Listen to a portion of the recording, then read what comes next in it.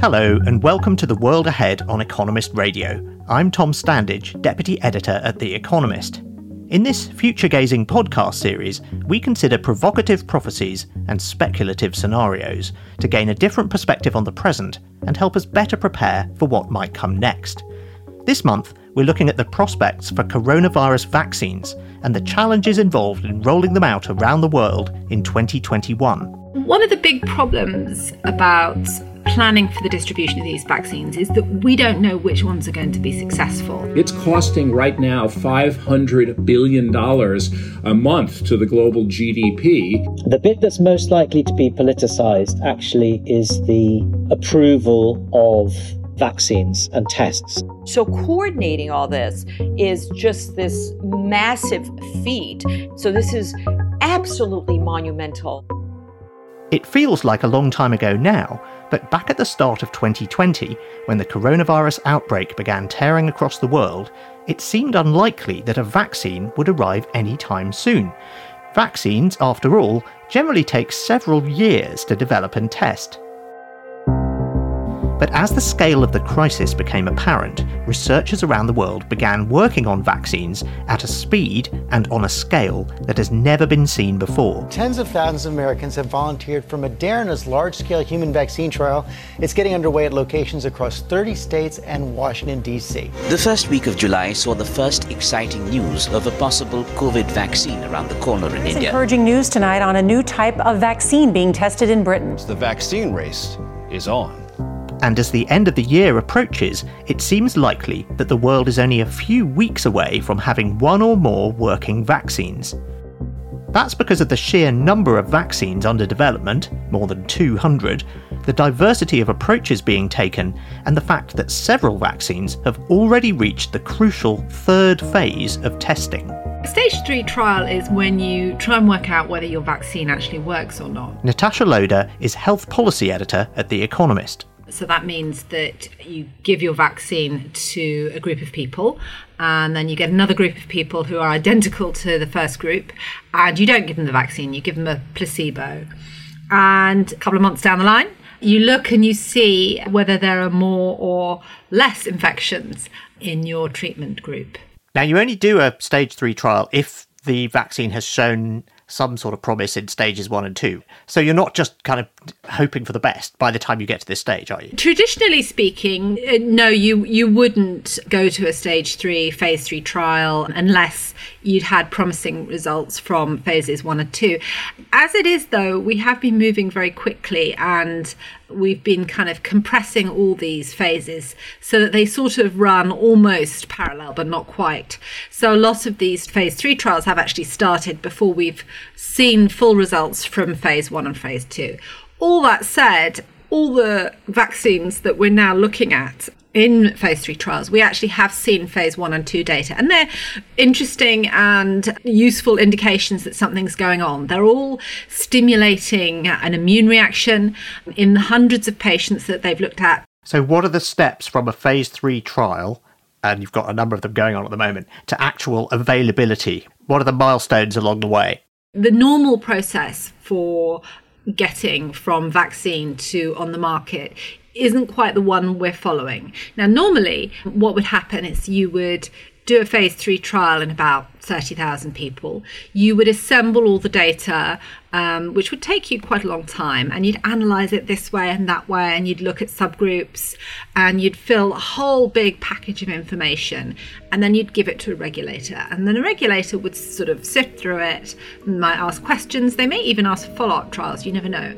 And then they would give what's called marketing approval, and then the vaccine would be fully approved for use. Now, that process is quite time-consuming. What's happening with the vaccine is that it's become realised that once you have a little interim peek at this data, you'll be able to see whether there's a difference between the placebo group and the treatment group. In other words, you take a little peek and you'll be able to see if having the vaccine protects you from COVID-19. And so that's kind of what everyone's talking about. If there is this interim data set, that maybe they could present this information to a regulator, and that a regulator would then give what's called an emergency approval or authorization. It's not an approval. So you're allowed to use the vaccine because there's a pandemic on and it's a medical emergency. So if the data do look promising, how quickly could we get to an emergency authorization and therefore to actually starting to jab people? So we just don't know how long the regulators are going to take, but I don't think it will be long. I certainly don't think it will be the many, many months that they usually take.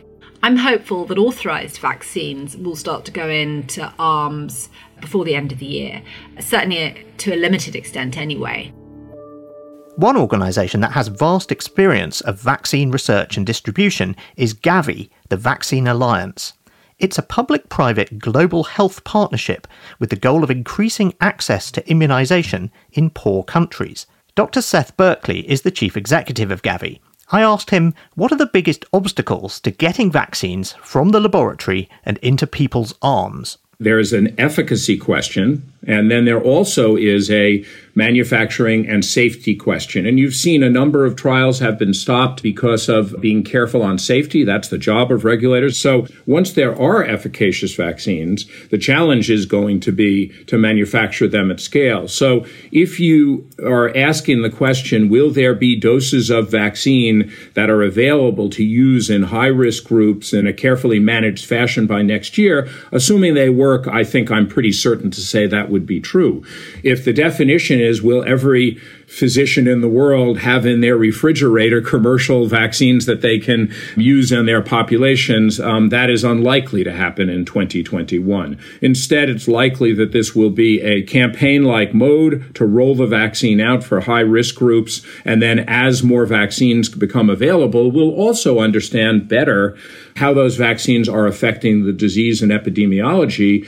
Unlike a traditional vaccine where we understand the organism, we understand the vaccines, this is one that we're building the boat as it's sailing in a pandemic storm. And so there are a lot of questions we're going to have to work out even after the vaccines are proven to be efficacious. A lot of people seem to think that a vaccine is a sort of silver bullet. It's just going to make everything go away and we go back to normal. How would you characterise the situation? I think that is a wrong way to think about it. In the news recently has been examples of people getting infected for a second time. Of course, our hope would be to have such profound immune response that would not be possible. But I think we are still going to have to be careful, certainly when there's active outbreaks going on. So I suspect it is going to be a combination of hopefully treatments that will get better, vaccines which will prevent the infection, and then a continuation of some basic preventive strategies that will control this epidemic. Of course, over the longer term, you do want to be able to go to life relatively normal, but one shouldn't expect that, I got my shot and I'm not going to have to pay attention to it anymore. Until the pandemic is really under control, we'll still have to be careful. How does the challenge of manufacturing and distributing this vaccine at scale compare with the challenge of developing it? Of course, people think about the development as the critical challenge. This would be the largest rollout of vaccine in history. We've done some big rollouts of vaccines in the past where we have done them quickly. For example, switching from having just oral polio vaccines to inactivated polio vaccines in a large number of countries. But the magnitude and scale of trying to do it worldwide and doing it in the elderly is an extraordinary task. So it's really going to require all hands on deck to be able to do that. In terms of manufacturing, there has been a question on what is the capabilities to do that. What you really need to think about here is how you take advantage of existing capabilities and using those existing capabilities to expand them for this activity. But of course, we also don't want to hurt existing vaccines. And so it's important that when we do that, we make sure that we can keep the existing vaccines moving. So a lot of the work we've done has not just been in terms of preparing for this, but beginning to do technology transfers of vaccines to other manufacturers so there would be a broader footprint to be able to produce them.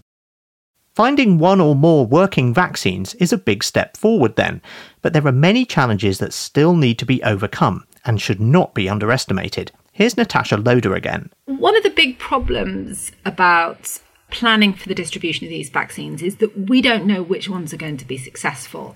And they have different characteristics which determine who you would want to give them to and how you would store them. So let me give you an example.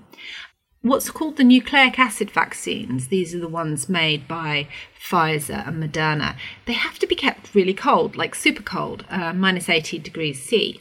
And that's quite a challenge. And they also come in boxes of a certain size. And so, when you open the box, you've got a certain amount of time. There are all sorts of rules about how many times you're supposed to open them. And so it's a really complicated product to deliver. And so it's going to be hard to see that this product is going to be easily available beyond big hospitals. Some vaccines, you just won't be able to do that, or it's going to be very challenging to do that. I think most people assume that a supply chain is this linear conveyor belt. Nada Sanders is a professor of supply chain management at the Damore McKim School of Business at Northeastern University. And what every product has is something called a bill of materials.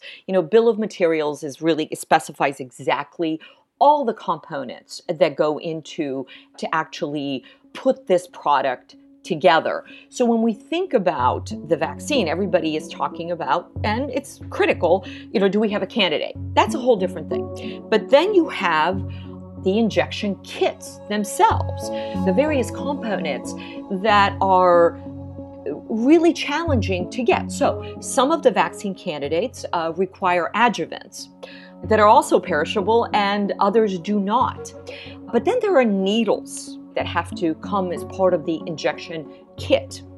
Then there are things like glass vials that people don't realize that we actually have a global shortage of glass vials. And part of it, we want to talk about looking what we call upstream, up the supply chain. When we say upstream, we look way back up to raw materials. Then you have stoppers that go into this. Then you go downstream. How are we actually going to distribute this?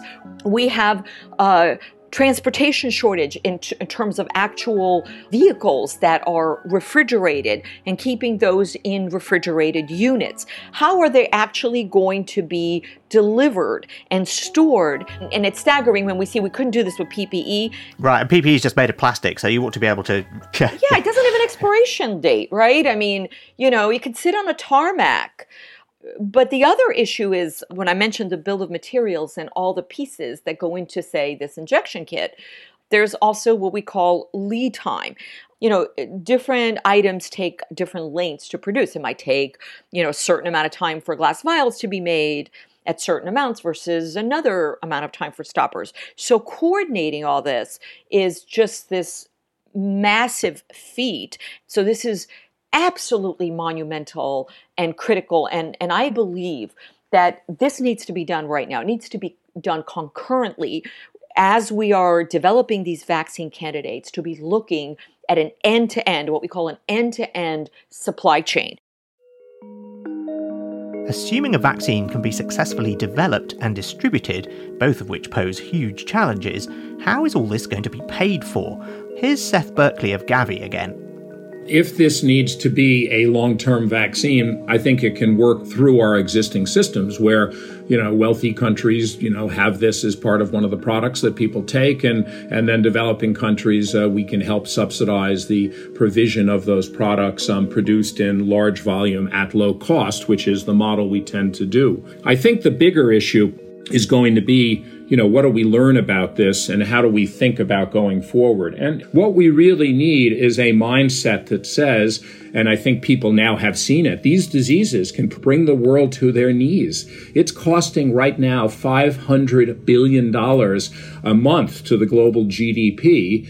So this whole vaccine effort is basically a few days. If we could move the vaccines forward and reopen, it would pay for itself. So the challenge is, how do we, in if I want to call it peacetime, continue to invest in the systems, making sure that we're ready to go, that we have the manufacturing facilities, that we've prepared and understand how these vaccines can be used, so that when a new agent appears, and it's evolutionarily certain they will, that we can just pop that new agent into a platform technology that we know how to produce at scale, that we have the capacity to do, and therefore we can really shorten the time.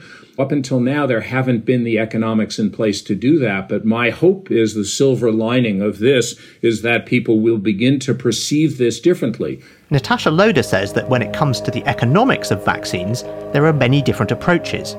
The economics varies enormously. I mean, we know that Pfizer is going to charge for its vaccine and make money off its vaccine. Other companies have said they won't. GSK, for example, is working with Sanofi on a vaccine, and Astra is saying that they won't make a profit as well. What these firms mean when they say they're not going to make a profit is that for the duration of a pandemic, they're not going to make money. It's as simple as that. Now, at some point, the pandemic will be announced to be over, or perhaps these firms will decide that the pandemic's over. And at that point, they'll be able to make money from them. I think the biggest reason for hoping that vaccines will be set at a reasonable price is this COVAX initiative. And that is where countries of the world have come together, and they're going to make a sort of big commitment in terms of buying vaccines. And that's when you get good prices.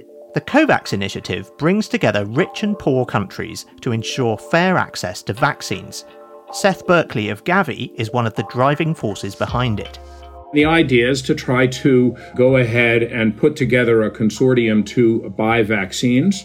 And we have gone ahead and asked countries if they wanted to join us. And the good news is more than 180 countries have signed up to join the COVAX facility, with more showing their intent of wanting to engage with this. So this is going to allow us to work with manufacturers to make sure there's large amounts of doses available, as well as begin to work on preparing countries for the distribution of vaccine. COVAX provides a mechanism for rich countries to subsidise access to vaccines for poor countries. That's not just to ensure wider and fairer access, it's also because it's the only way to defeat the virus. You are only safe when everybody is safe. If there are large reservoirs of virus that are circulating in other countries, even if you are vaccinated in your country, you never have 100% effective vaccine. You never have 100% of people vaccinated. So you would not be able to have your economy go back to normal with trade, tourism, commerce. Those would not be possible unless you dampen down the infection everywhere. And that's the way we have to think about this. It can't be, only for my country or my town or my group. It really has to be, how do we stop the global pandemic? If you look at the challenge with this particular disease, the big problem has been health systems being overwhelmed by quite ill people. I think the initial attempt is going to be to try to protect, say, the elderly, those with heart disease, those who have diabetes, obesity, because if you can protect them, you protect the health system, and that will mean that the effects of the pandemic are really reduced. Obviously, our long-term goal is to stop the transmission of the virus. A focus on these groups, along with frontline health workers, makes sense. Even so, some rich countries are trying to ensure that their citizens get preferential access to vaccines. We're already seeing the politicisation of the vaccine. Ed Carr is deputy editor of The Economist. Yes, there are two deputy editors. We've seen both Russia and China make links with several countries in the Middle East and Latin America about providing early supplies and getting them to start to use the vaccine. So there's something of a sort of global race. And then domestically, you've seen the politicisation of the vaccine, particularly in the election campaign. I think that's been diffused to some extent, but it'll still be an issue about who gets the vaccine and when and under what circumstances. And then sort of overlaid with this sense of vaccine diplomacy or vaccine nationalism about which countries come out on top. Now, we've seen that some members of COVAX are also trying to ensure that they get large quantities of vaccines for their own population. So Britain's government, for example, has ordered several 100 million doses of various vaccines that may or may not work. When they're talking to their populations, how are governments going to balance talking about what their own population needs versus what the world as a whole needs? It depends on what they want to achieve. I mean, there are very cogent, sensible reasons for thinking it's better for everybody if vaccines are distributed according to the population and need rather than according to who can grab them first. So there's a sort of enlightened political explanation people can say is that, we need to deal with this disease as a whole, and it's in everybody's interest to try and get the deaths down. And this is just the sensible way of going about it. And just as in our own countries, we need to give it to health workers and vulnerable people first, so we do globally. The vaccine doesn't recognize borders, and neither should we. That's a message that's open to people. But it's entirely possible as well for politicians, and I'm sure there will be some, and there'll be some voters who think like this, say, you know what, I'm looking after you. This is a scramble for vaccines, and we're going to care for you, and we're going to look after you, and look how good I am at doing this. There will be politicians who do that, and there'll be some voters who respond to it. And it'll be an interesting sort of acid test of the kind of politics and the kind of political philosophy people have as to which of those messages they emphasize more. It seems a safe bet that vaccines will arrive in 2021 then, but not in a quick fix form that will immediately return the world to its pre-pandemic state. So what will their impact be? And what do our guests think the world will look like a year from now? Nada Sanders first. I am hoping that we can get the supply chain in order quickly, simultaneous to vaccine development, because if we do that, we will be in a better position than we are today. Seth Berkley next. My hope at the end of 2021 is that substantial amounts of vaccines have been shown to be safe and efficacious. They've begun to be rolled out, and for the first time rolled out across all countries, and we could begin to see a dampening of the pandemic to the degree that life can go somewhat back to normal. Natasha Loder. COVID-19 is still going to be around, it's still going to be circulating. We're not going to eradicate it in the next year. But I think we'll be going in with a much higher degree of confidence that we'll be able to continue to meet and socialise, and we'll be feeling a lot more confident about that we can handle the virus. But we still will want to take precautions, I'm sure of that. And finally, Ed Carr. I think by the end of next year, it will be becoming part of the routine. Less frightening, less dangerous, less sort of encompassing, and there'll be little local outbreaks that are fairly quickly dealt with, and if you get it, treatments will be better. And so it'll be starting to fade into the background, but still with us. Thanks to Ed Carr, Natasha Loder, Seth Berkley, and Nada Sanders. And thank you for listening to The World Ahead. For the latest on COVID-19, why not subscribe to The Economist? Visit economist.com/podcast offer for the best introductory offer, and that link is in the show notes too.